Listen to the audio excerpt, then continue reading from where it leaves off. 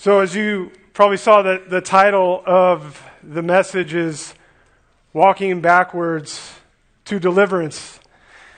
And hopefully we'll develop that as it goes along. But in his book, The Christ Key, Chad Bird shares some insight into how we can orient ourselves. Right, so in the days before satellites and GPS, sailors would use the stars to orient themselves. And this word orient, it comes from the Latin word oriens, which means sunrise. So quite literally, if you were going to orient yourself, you would face east. And the Israelites, they had a similar idea. Their word for east in Hebrew means in front of.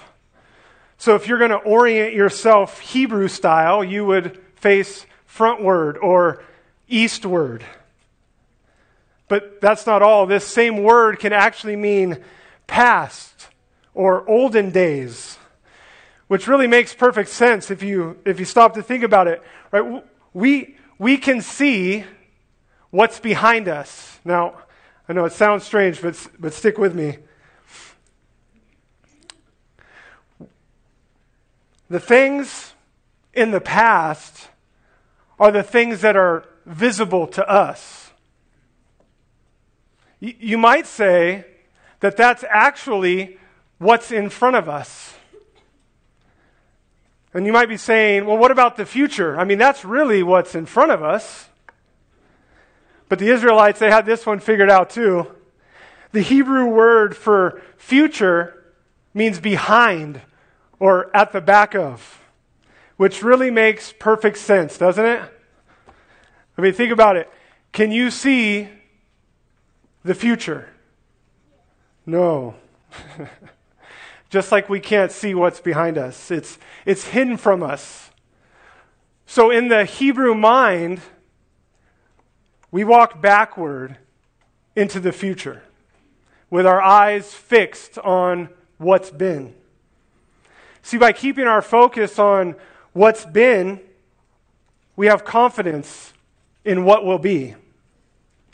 You could say that the past is our eye to the future. It's our assurance that the future is taken care of, even if we can't see it. And in our passage today, this is exactly what we see. David and Israel find themselves in the midst of devastation, literally staring death in the face. And they cry out to God. And when God speaks, He orients them by turning their faces to the past as a way of providing hope for the future. So if you have your Bibles, why don't you turn to Psalm 60. Psalm 60. And before we dig into the passage this morning, I'll set the scene of the psalm. So Psalm 60 has the longest heading or superscript of any of the psalms. In this heading, it helps point us to a time when the psalm was written. And I'm going to read the superscript just so that we can orient ourselves. It says, "For the choir director, according to Shushan Edith, a Miktam of David, to teach. When he struggled with Aram Naharaim and with Aram Zobah, and Joab returned and smote 12,000 of Edom in the valley of Salt."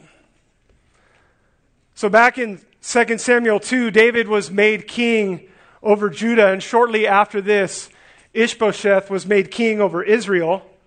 But by the time 2 Samuel 3 rolls around, David's kingdom is being strengthened. And by chapter 4, Ishbosheth is murdered. And by chapter 5, David is made king of all Israel. David and his army take Jerusalem in chapter 6, and the ark finds its new home. And then one of the most pivotal and important chapters in all of Scripture comes as the Lord makes His covenant with David in chapter 7. And it's after this covenant that we read of the triumphs of David in 2 Samuel chapter 8. In chapter 8, it highlights the victory and expanse of David's kingdom, and we see that David defeated the Philistines in verse 1. He defeated Moab in verse 2. He defeated Hadad-ezer in verse 3. He killed 22,000 Arameans in verse 5. And the subsequent verses describe the spoil that David took from the various victories. And then we read this in 2 Samuel chapter 8, verse 15. So David reigned over all Israel, and David administered justice and righteousness for all his people. And it sounds like David just rolled right through the land and took care of what Saul was unable to handle. I mean, David is made king, and the Lord covenants with him to establish his kingdom forever, and it certainly seems like God is making good on his promise. But what we don't read in 2 Samuel 8, we do read in Psalm 60. This psalm was written as a reflection of the events of 2 Samuel 8. And what we don't see is David rejoicing over his military victories. We see David in deep distress. He and all Israel have been shattered. And yet David wrote this psalm to teach the people of Israel and to teach us some very important realities about God's role in the midst of devastation. And that's exactly how we can frame the message this morning. In Psalm 60, we will see three realities about God to remember in the midst of devastation. Three realities about God to remember in the midst of devastation. And the first reality to remember is that God is sovereign over devastation. God is sovereign over devastation. I'd like to read the first 5 verses just to get a feel for the psalm. David writes, "O God, you have rejected us. You have broken us. You've been angry. Oh, restore us. You have made the land quake. You have split it open. Heal its breaches, for it totters. You have made your people experience hardship. You have given us wine to drink that makes us stagger. You have given a banner to those who fear you, that it may be displayed because of the truth, that your beloved may be delivered. Save with your right hand and answer us." Now, these first 5 verses paint a different picture than what we see in 2 Samuel 8. I mean, you can hear the desperation in the psalm, can't you? I mean, but despite everything that's led to this moment, David knows exactly whose hand is behind the trouble he faces. 9 times in the first 5 verses, David testifies that it is God who is responsible for the calamities that have fallen on the people of Israel. Look at how David speaks of God's involvement. David says, "You have," 3 times in verse 1. "You have" twice in verse 2. "You have" twice in verse 3. "You have" once in verse 4. And then in verse 5, he says, "Save with your right hand." I mean, David had taken over a kingdom that had suffered under the reign of Saul. Before Saul died, there was the overwhelming disaster at Gilboa. Then Ishbosheth, Saul's son, became king of Israel, and he reigned for 2 years, resulting in a long and costly civil war, not to mention the external battles that were being fought. I mean, David could have laid the blame squarely at the feet of Saul or even Ishbosheth. But David doesn't do that. He goes straight to the Lord, the sovereign, and pleads with the one ultimately responsible. Look again at verse 1. David prays, "O God, you have rejected us. You have broken us. You have been angry. Oh, restore us." And these first 3 verbs in this verse, they're constructed in this rapid fire manner. There's no connectors between the verbs. David's just piling on the protests. It's like a machine gun-like succession. In Hebrew, the verse is 6 words long. I mean, you could read it like this: God, you spurned, broke out, been angry, turn. The words are spoken in exasperation. David can't believe what's happening. He can barely get the words out. And nothing cuts quite as deep as the experience of being spurned by God.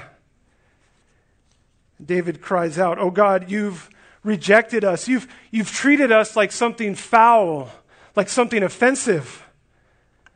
And the picture of this word is actually God moving toward the people so that he can actively push them away. See, God's not abandoning the people. He's actively getting rid of them. And in the midst of this rejection, David pleads with God to turn his face toward them and smile on them again. At the end of verse 1, David pleads, "Oh, restore us." David prays for a change in God's attitude toward them. I mean, this is their only hope. If God rejects them, what hope do they have? And what an example for us. David and the people of Israel are at the end of their rope. When they look at their situation, they're out of options, but this is exactly where God wants us to be, isn't it? I mean, this is why Paul was able to say in 2 Corinthians 12, "I will rather boast about my weaknesses so that the power of Christ may dwell in me. Therefore, I am well content with weaknesses, with insults, with distresses, with persecutions, with difficulties, for Christ's sake. For when I am weak," what? "Then I am strong." But David doesn't stop there. Not only have the people experienced the hand of God on them, but so has the land. Look at verse 2. David says, "You have made the land quake. You have split it open. Heal its breaches, for it totters." Things are so bad that the land is experiencing the devastation.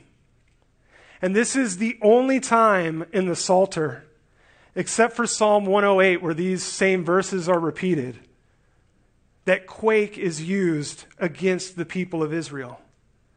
This word will show up 4 other times, and the context is always God providing help.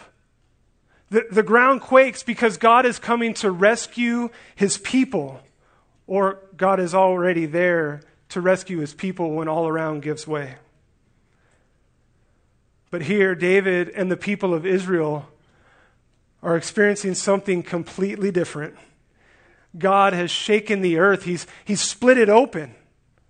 And David's not speaking of a literal earthquake, but metaphorically, the kingdom is in the same condition as if there had been an earthquake that devastated the land. I mean, from the time that Saul forsook God, the kingdom had been in decline and it was vulnerable. And David and his army, they're up north taking back their land, and Edom forms up in the south. And you can imagine what this must have looked and sounded like. Edom forms up with thousands upon thousands of soldiers. Their chariots and their horses, the sight of the swords and the shields and the spears, the ground literally shaking under their feet as they marched on Jerusalem. This threat wasn't imagined. It was something tangible that they experienced. They felt right down to the ground shaking as the army approached. And yet in the midst of the wreckage, what do we see? At the end of verse 2, David cries out for God to heal its breaches, for it totters. I mean, the kingdom has been torn and it sits ready to be devoured. And only God can heal it. And David asked God to sew the land back together. And this word heal, it can speak of being healed by a physician or being restored to a prior preferable state. And David recognizes that God is the only one who can do this. And guys, this is no different for Cornerstone. There will be times when this church faces tragedy or adversity. It will feel as if the earth is giving way beneath us. And then what do? Where do we go? Our prayer must be to God for him to heal what's been ripped apart, for him to sew the tears of this body back together. You see, if God is sovereign over the shaking of the earth or our church, then he is also sovereign over the repair. Amen? Well, there is one last protest and plea from David as he acknowledges God's sovereignty in their devastation. Look at verses 3 through 5. David prays, "You have made your people experience hardship. You have given us wine to drink that makes us stagger. You have given a banner to those who fear you, that it may be displayed because of the truth, that your beloved may be delivered. Save with your right hand and answer us." First, David, he describes their devastation in the language of the people's experience in Egypt. He says in verse 3, "You have made your people experience hardship." And this word hardship was used to describe Israel's existence under Egyptian slavery. Exodus 1:14 says the people lived lives of hard labor. And Exodus 6:9 says the people experienced cruel bondage. It's a fierce and relentless, strenuous hardship. And what's more is that these are the people of God who are experiencing this. David cries out, "God, you've done this to your people." But then David depicts the experience in more vivid and concrete terms. At the end of verse 3, he says, "You've given us wine to drink that makes us stagger." And we can see the situation involves more than just strenuous hardship. It also involves deadly dangers. This is the picture of an assassin at a dinner banquet. The Lord has slipped them a cup of deadly poison. David's at a loss. Exile and death are knocking at the door. The promise of the covenant is a distant memory. But how often do we find ourselves in this same spot where all hope seems to be lost? And what do? How do we respond? Well, David starts to help us in verse 4. It seems as though David starts to transition into hopeful expectation. He's acknowledged God's sovereignty in their devastation, and he knows that God is the only one who can deliver them. And so he leans in on the power and the promise of God. Look at verse 4. David prays, "You have given a banner to those who fear you, that it may be displayed because of the truth." First, David tells God that the people experiencing this devastation are those who fear him. And now we see a second description of the people. God, these are your people, those who worship and fear you, who are experiencing this. Have you forgotten us? And then we see that those who fear the Lord have a banner. But what is a banner? Well, it's a military flag that's raised above the chaos of war so that the soldiers would be able to see it. It was also a rallying point for where the soldiers could gather. But the question is, what is this banner? Well, in Exodus 17, Moses built the altar and he called it, "Yahweh is my banner." So in one sense, we could say that Yahweh himself is the banner, the standard, the rallying point for those who fear him. But I think we can get more specific than that. As the authors of the Bible develop this idea of banner, we come to Isaiah chapter 11. And in verse 10, we read that the root of Jesse will stand as a signal for all the peoples. And that word signal, well, it's the same word as banner in Psalm 60. So the root of Jesse, Jesus, the Messiah, is the banner that is raised for all the peoples. Christ is our banner, our war flag, our rallying point. In the chaos of our battles and our struggles, our banner stands above the chaos, not only as motivation for the fight, but as our refuge when the battle overwhelms. But what's the point of the banner? David tells us at the end of verse 4, he says that it may be displayed because of the truth. Now, this is a tricky section. Is anybody reading from the ESV? Yeah, so it's a little different. The ESV reads like this: "You have set up a banner for those who fear you, that they may flee to it from the bow." And the verb displayed in the New American Standard can also have the meaning of running in a zigzag motion as if to avoid being hit by arrows. And I'm more inclined to favor the reading of the ESV as it seems to fit the context of the psalm. It really completes the picture that David's painting. They're in hardship, which is like drinking a poisonous cup of wine, which is brought on like a barrage of arrows.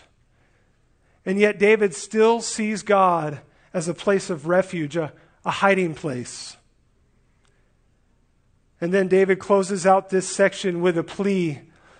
Look at verse 5. He says, "That your beloved may be delivered. Save with your right hand and answer us." And now David employs yet a third description of the people of God, your beloved. David reminds God a third time of the personal relationship that he has with these people. I mean, he says, these are your people, God. Those who fear you. The ones you have chosen to set your love upon. And all of this, David sees as a result of God giving a banner in the previous verse. That is to say, the Lord has given a banner so that his beloved will be delivered. And then David pleads with God for action. Save with your right hand and answer us. You see, David calls on the hand that has been raised in striking the people to be the hand that is raised to deliver them. And the right hand it's the universal description of power and authority. Right? We still use it that way today. We might say something like, oh, that's so-and-so's right-hand man. And in Scripture, the right hand of God is synonymous with the Exodus, the display of God's power in freeing his people from Egypt. Exodus 15:6 says, "Your right hand, O Lord, is majestic in power. Your right hand, O Lord, shatters the enemy." Or in Isaiah 41:10, God says, "Do not fear, for I am with you. Do not anxiously look about you, for I am your God. I will strengthen you. Surely I will help you.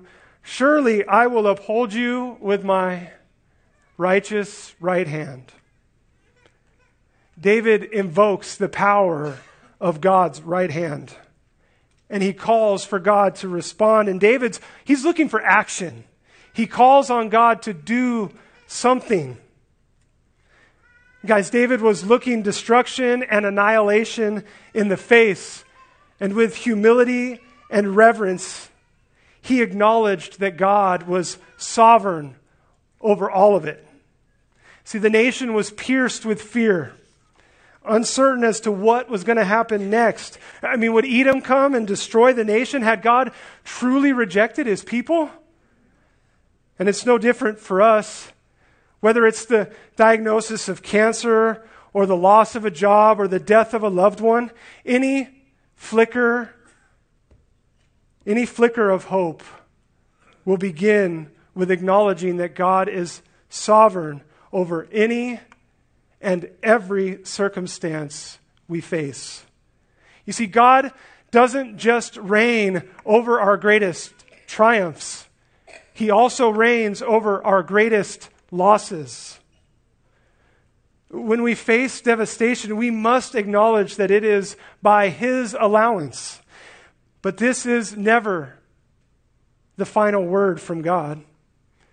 But how do we know this? How do we know that the wreckage in our lives is never the final word from God? Well, that leads to the second reality about God to remember in the midst of devastation. And this second reality that we need to remember is that God's promises reign supreme. God's promises reign supreme in the midst of devastation. So David had called on God to save with his right hand in verse 5 and answer their pleas, and God does just that. The psalm transitions in verse 6, and now we hear a word from the Lord. And verse 6 is really the hinge of the psalm. In verses 1 to 3, we see the devastation facing the nation of Israel. In verses 4 and 5, there looks to be some glimmer of hope, even if it's faint and uncertain. But then verse 6 changes everything. Look at the first part of verse 6. It says, God has spoken. You can stop there. I mean, is there anything as precious and powerful as hearing a word from God in the midst of devastation?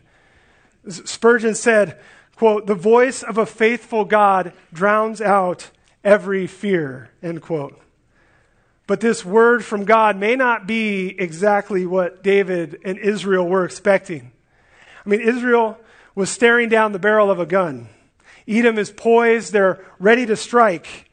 And the word they hear from the Lord is a word from the past.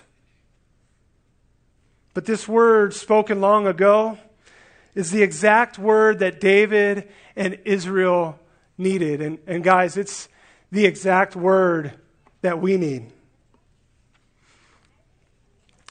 Derek Kidner says this, quote, "It's as though at the height of a children's quarrel, which has come to blows, there could be heard the firm tread and cheerful voice of the Father," end quote.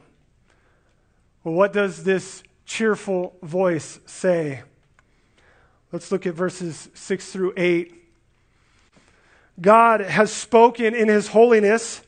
I will exult. I will portion out Shechem and measure out the valley of Succoth. Gilead is mine, and Manasseh is mine. Ephraim also is the helmet of my head.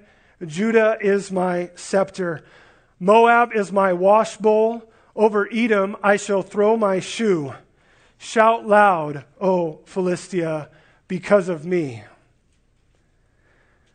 The foundation of this word from God is the holiness of God. As God speaks, He does so in His holiness. You see, in the Semitic cultures, names were connected to a person's identity. God named Solomon Jedediah because he was loved by the Lord.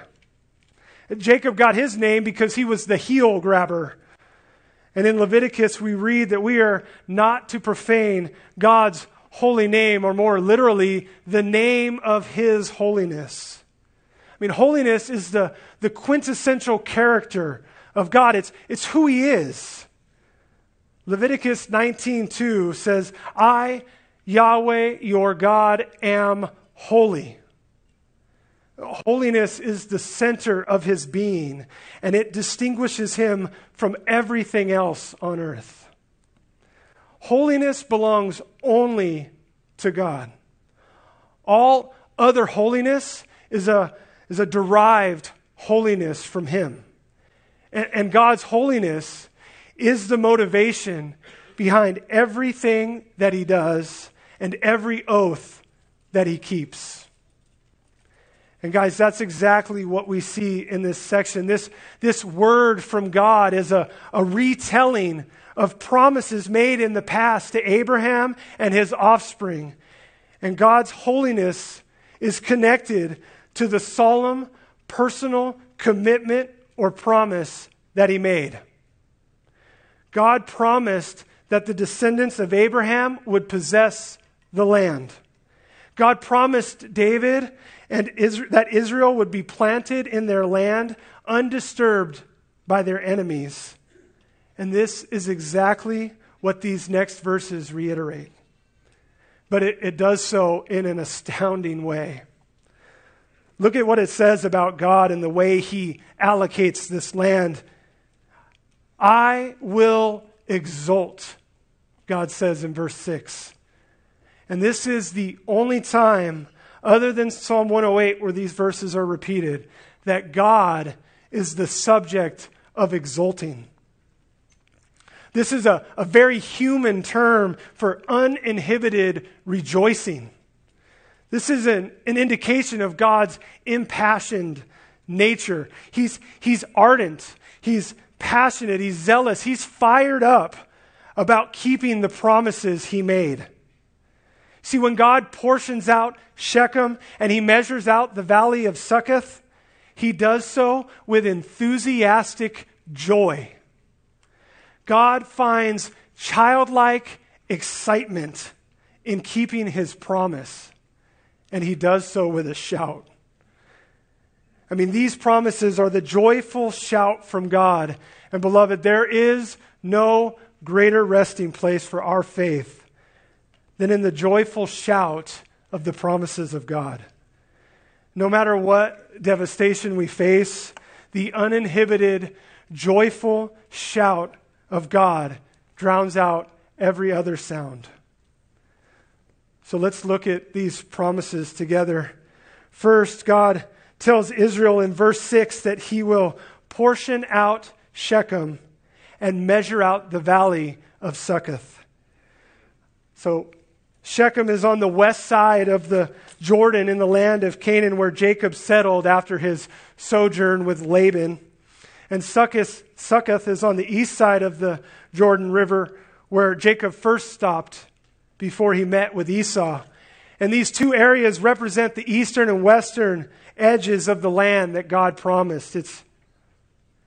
The areas would be allocated to Manasseh on the west and Gad on the east. And then God reiterates this promise in the first line of verse 7 when he says, Gilead is mine and Manasseh is mine.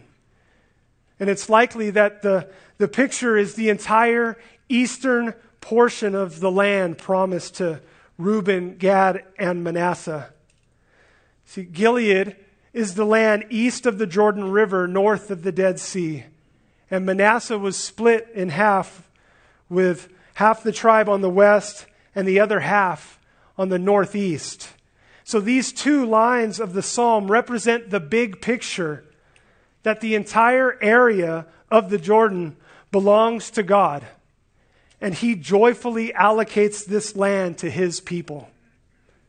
But God doesn't stop there. He continues his joyous claim on the land in the second line of verse 7. God says, Ephraim also is the helmet of my head. Judah is my scepter. Again, this is two areas of land being spoken of, but these two areas are both on the western side of the Jordan River in the land of Canaan. And Judah, as you know, was in the southern portion of the kingdom, and Ephraim, while not in the northernmost part, represents the northern kingdom. So this promise is picturing the promised land west of the Jordan River as a whole. But this reference to Judah and Ephraim is not a reference to land only. God is not only the sovereign ruler of the land, but he is also sovereign over the people of the land. Judah and Ephraim picture the means by which God intends to take control of the land. See, Ephraim is seen as the headgear that God, the warrior, will wear. And Judah is seen as the warrior's staff that God will wield as he goes to battle. So what we see in these verses is an uninhibitedly joyous God who stands back, who surveys the land, and then with a shout and a smile says, "This is mine, and I will use Israel to take it." I mean, what hope and comfort is there in these verses for Israel? I mean, in the midst of their devastation and exile, death literally knocking on their door, they hear an exultant word of promise from God. And this is true for us, isn't it? I mean, what God has promised to give us, no enemy can take and no circumstance can erase. The promises that are contained in the gospel go far beyond anything that we could ever even think to ask. And we have the promise that if God delivered his own son over to death for us, what would stop him from giving us all things in Christ? What can take away the promise that one day we will stand before him and we will be like him because we will see him as he is? But often, standing in front of these promises is a very real threat. Those shattering circumstances of life, those battles that we often face, they overshadow and they block the rays of God's glorious promises to us, just as they did to David and Israel. Often the fog of the wreckage in our lives makes it difficult to see the promises, let alone believe them. But God's not done. Look at verse 8. God says, "Moab is my washbowl. Over Edom I shall throw my shoe. Shout loud, O Philistia, because of me." And I couldn't help but notice what a contrast between this verse and the first 3 verses of the psalm. I mean, David pleads with God to save them because they're staggering about in this panic. And then God comes in to deliver his people. But when he comes, he doesn't fret over the situation. There's no nervous preparation. God's not ruffled by the situation facing his people. In the middle of Israel's panic, God simply pulls up a chair and sits down to wash his feet. I mean, this is the picture of the verse. God comes home, he pulls up a chair, he takes off his shoe, he flings them in the corner, and he dips his feet in the washbowl. I mean, it's amazing. God never sweats over the enemies of his people. He never panics. Psalm 2 tells us that the nations are in an uproar and the people are devising vain things. The kings of the earth take their stand and the rulers take counsel together against the Lord and his Christ. But he who sits in the heavens laughs. Isaiah 40 says that all the nations are counted as nothing before him. And Cornerstone, this is our God. Amen.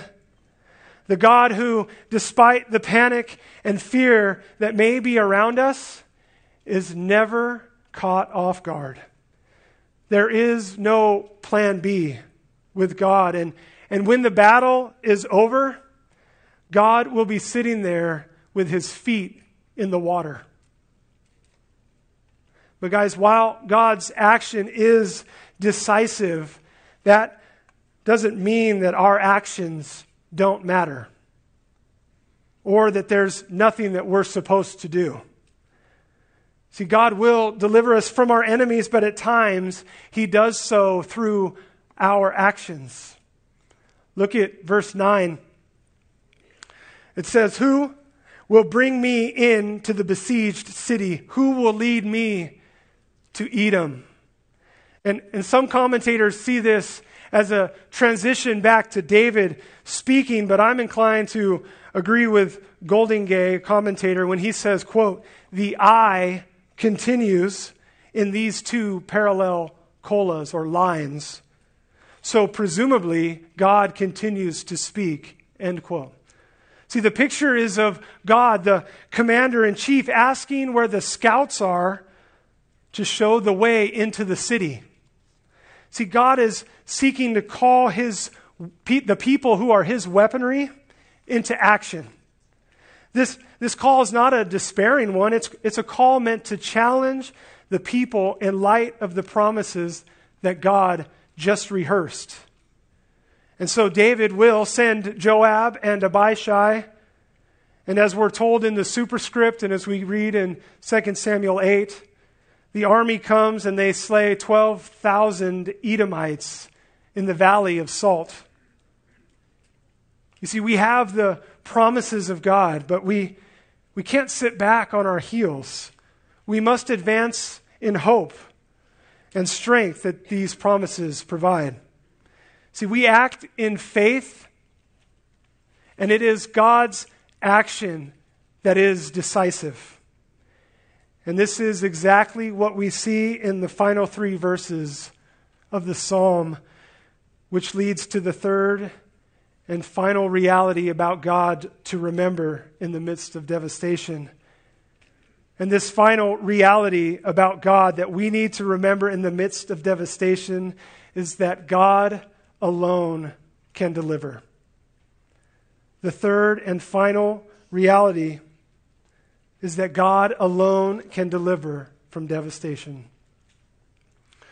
Now there is an obvious shift in speaker in verse 10. You can see the change in the pronouns from me in verse 9 to you in verse 10. But the response by David may not be what we would expect. Look at verse 10, where David says, "Have not you yourself, O God, rejected us? And will you not go forth with our armies, O God?" David speaks, and immediately he reverts back to an echo of verse 1. I mean, the promises have yet to be fulfilled, and David is asking if God is going to do anything.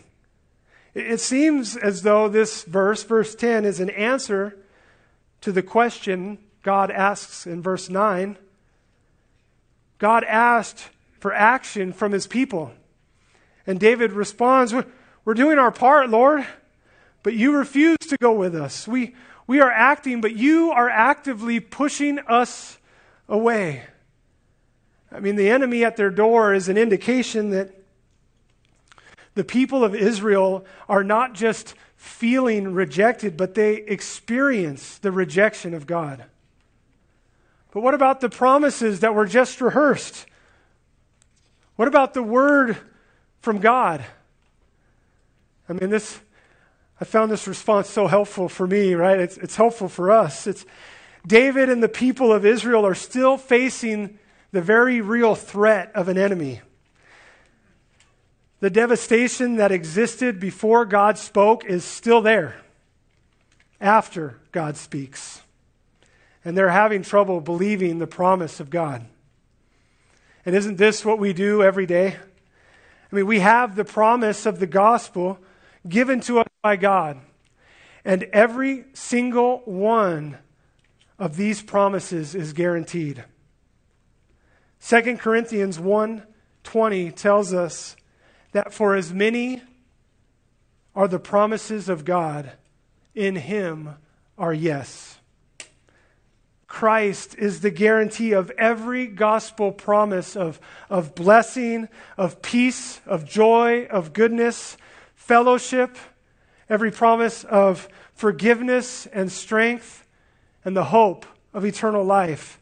You see, because of Christ, we can take every single one of these promises to the bank. And yet, how often do we forget or fail to believe these promises?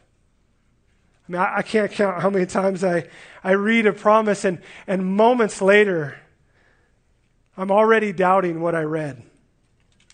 And so what do? Well, we rehearse and we re-rehearse these truths. We read the promises of the gospel over and over until we believe them like we should. We preach the gospel to ourselves moment by moment, and then we plead with God for his help, which is exactly what David does in the next verse. Look at verse 11. David cries out, "Oh, give us help against the adversary, for deliverance by man is in vain." Now, do you see the transition in David's thinking? In the first 3 verses, he ended each protest with a plea, just as he does here, but this time the plea is different. This time he not only acknowledges their need of God's help, but he acknowledges their inability to help themselves. See, the first 3 verses give no hint of this attitude. David cried out to be restored, to be healed, to be delivered. But now he's beginning to realize that there is nothing that he or anyone else can do. See, any attempt at our own salvation, any attempt to deliver ourselves is insubstantial and inconsequential as a breath. And it's at this point that David begins to grab hold of the promises of God. And beloved, the promises of God are all we need, but we won't know they're all we need until they're all we have. And when they're all they have, they drive us to God to cry out for his help. And it's God's help that gives us the confidence we see in verse 12. In verse 12, we read this: "Through God we shall do valiantly, and it is he who will tread down our adversaries." See, David expresses confidence in Israel's action, but he highlights the fact that whatever they do, it will be done through God. Any action that David or Israel take to save themselves is empty. But when their action is done through God, it is always done valiantly. And again, we see our motivation for action. And I like Spurgeon's comment here when he says this, quote, "Divine working is not an argument for human inaction, but rather it is the best excitement for courageous effort," end quote. See, God's divine work in our lives is the greatest motivation for faithful action. But how does this work? Well, David, he shows us in the final line of the psalm, he says that it is God who will tread down our adversaries. God is the subject of that verb, even though Israel will be the ones who trample down their adversaries. It is God who is behind the action. Look at the we, he sequence. We will do, and he will tread. You see, as we rehearse the promises of God, our fear, our anxiety, our panic will be replaced by valiancy, courage, and bravery to face the battles before us. With the promises of God in view, we move forward with word-informed, prayer-requested, faith-inspired action, just as David and Israel did with Edom. And this is the essence of the Christian life. This is what we do when we come together corporately for worship. This is what we do when we participate in family worship. And this is what we do when we rehearse the promises of God to ourselves daily. Guys, let every fear and threat cause you to turn to God, to hear his promises, to rehearse these promises, to cry out to him for his help, and then move forward in reliance on him.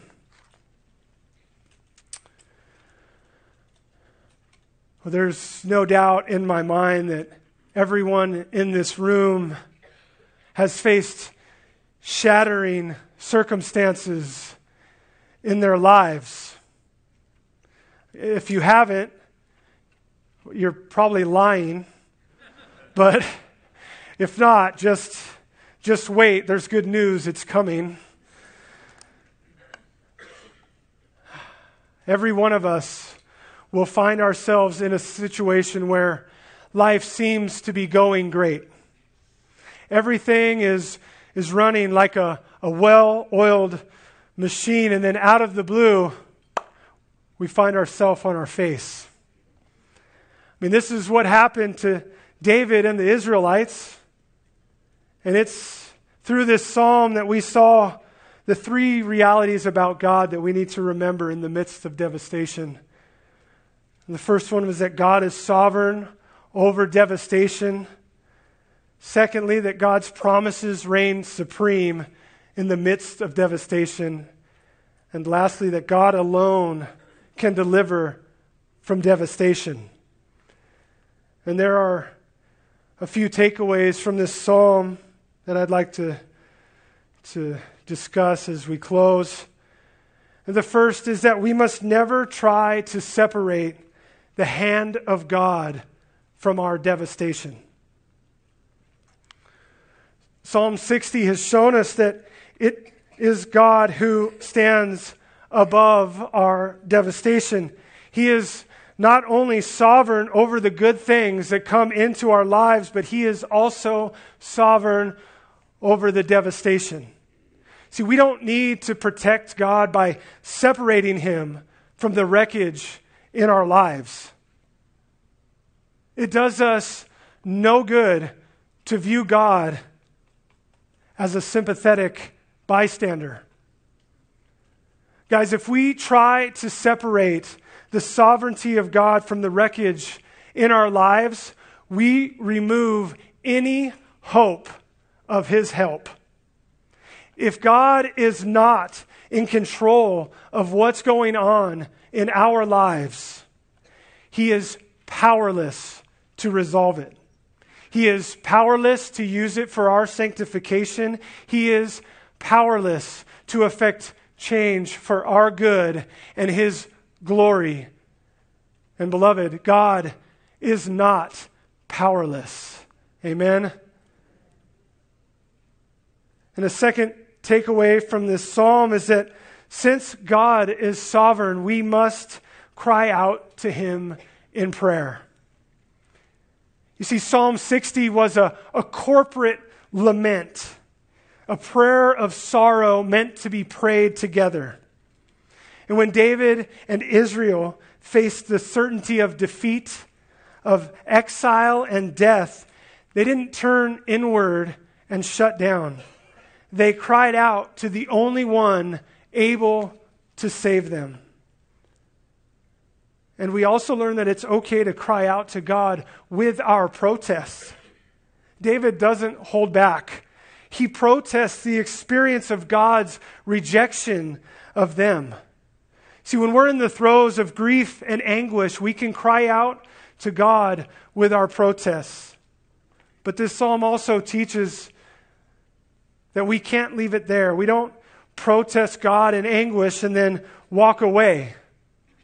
We plead with him as the only one able to return and restore us. You see, if God is in control of every event in our lives, if he knows the number of hairs on our head, then we can cry out to him to restore us and trust that he will do it. See, for those of us who are in Christ, any trial or sorrow, any devastation or felt sense of rejection by God is never the final word. Our plea is the confident request for God to make good on His promises of future grace. But how can we trust that He will do that? That's the third takeaway from the psalm, namely that our confidence in the future reliability of God is grounded in the faithfulness. God spoke in this psalm. He didn't make David a single present or future promise. No. What did he do? He recalled the promises that he had made hundreds of years. These are the down payment on the future promises. And God intends for us to remember the past promises and evidences of grace as proof and motivation to believe in His future promises and grace. And for us, the greatest act of God's grace is a past act. That Jesus Christ came into the world, and Titus 2:11 says that the grace of God has appeared. And this grace, which is a past work of grace, is the ultimate guarantee of everything that God promises to do in the future. But guys, this hope, this guarantee is only for those who are in Christ. Those who have embraced the past work of God as their guarantee for their future. See, if there are any here who have not embraced Christ through faith, then what is your hope for the future? What promise do you have to cling to? You have none. There is no hope for your future. There is no promise you can claim to provide comfort. You have no power in yourself. Salvation by man is vain and empty. But Christ stands ready to save. And through Him, you will do valiantly. You see, in Christ, you have the guarantee of every promise of God that was purchased by His blood. Every promise of God is yes in Christ. When you come to God in need, when you come to God with your sin, He comes to you in Christ. And the word on His lips is yes. God, do you love me? Yes. God, will you forgive me? Yes. God, will you accept me? Yes. God, will you help change me? Yes. God, will you keep me? Yes. God, will you glorify me? Yes. Come to Him. Cry out to Him to save you. He is a mighty Savior who stands ready to save. Amen. Let's pray together.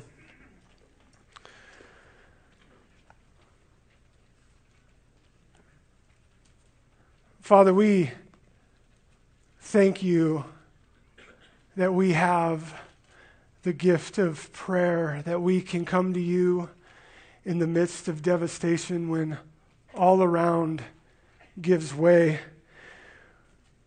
Lord, we thank you that we can entrust our souls to a faithful Creator, that we can humble ourselves by casting all of our anxieties and worries and fears and protests before you because you care for us.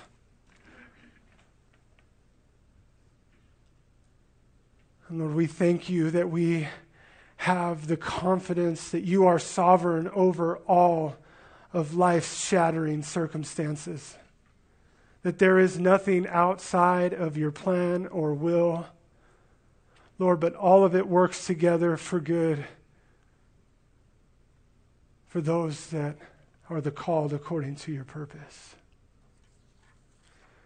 And Lord, we thank you that we have the confident expectation that you will fulfill all your good promises and that not one of them will fail.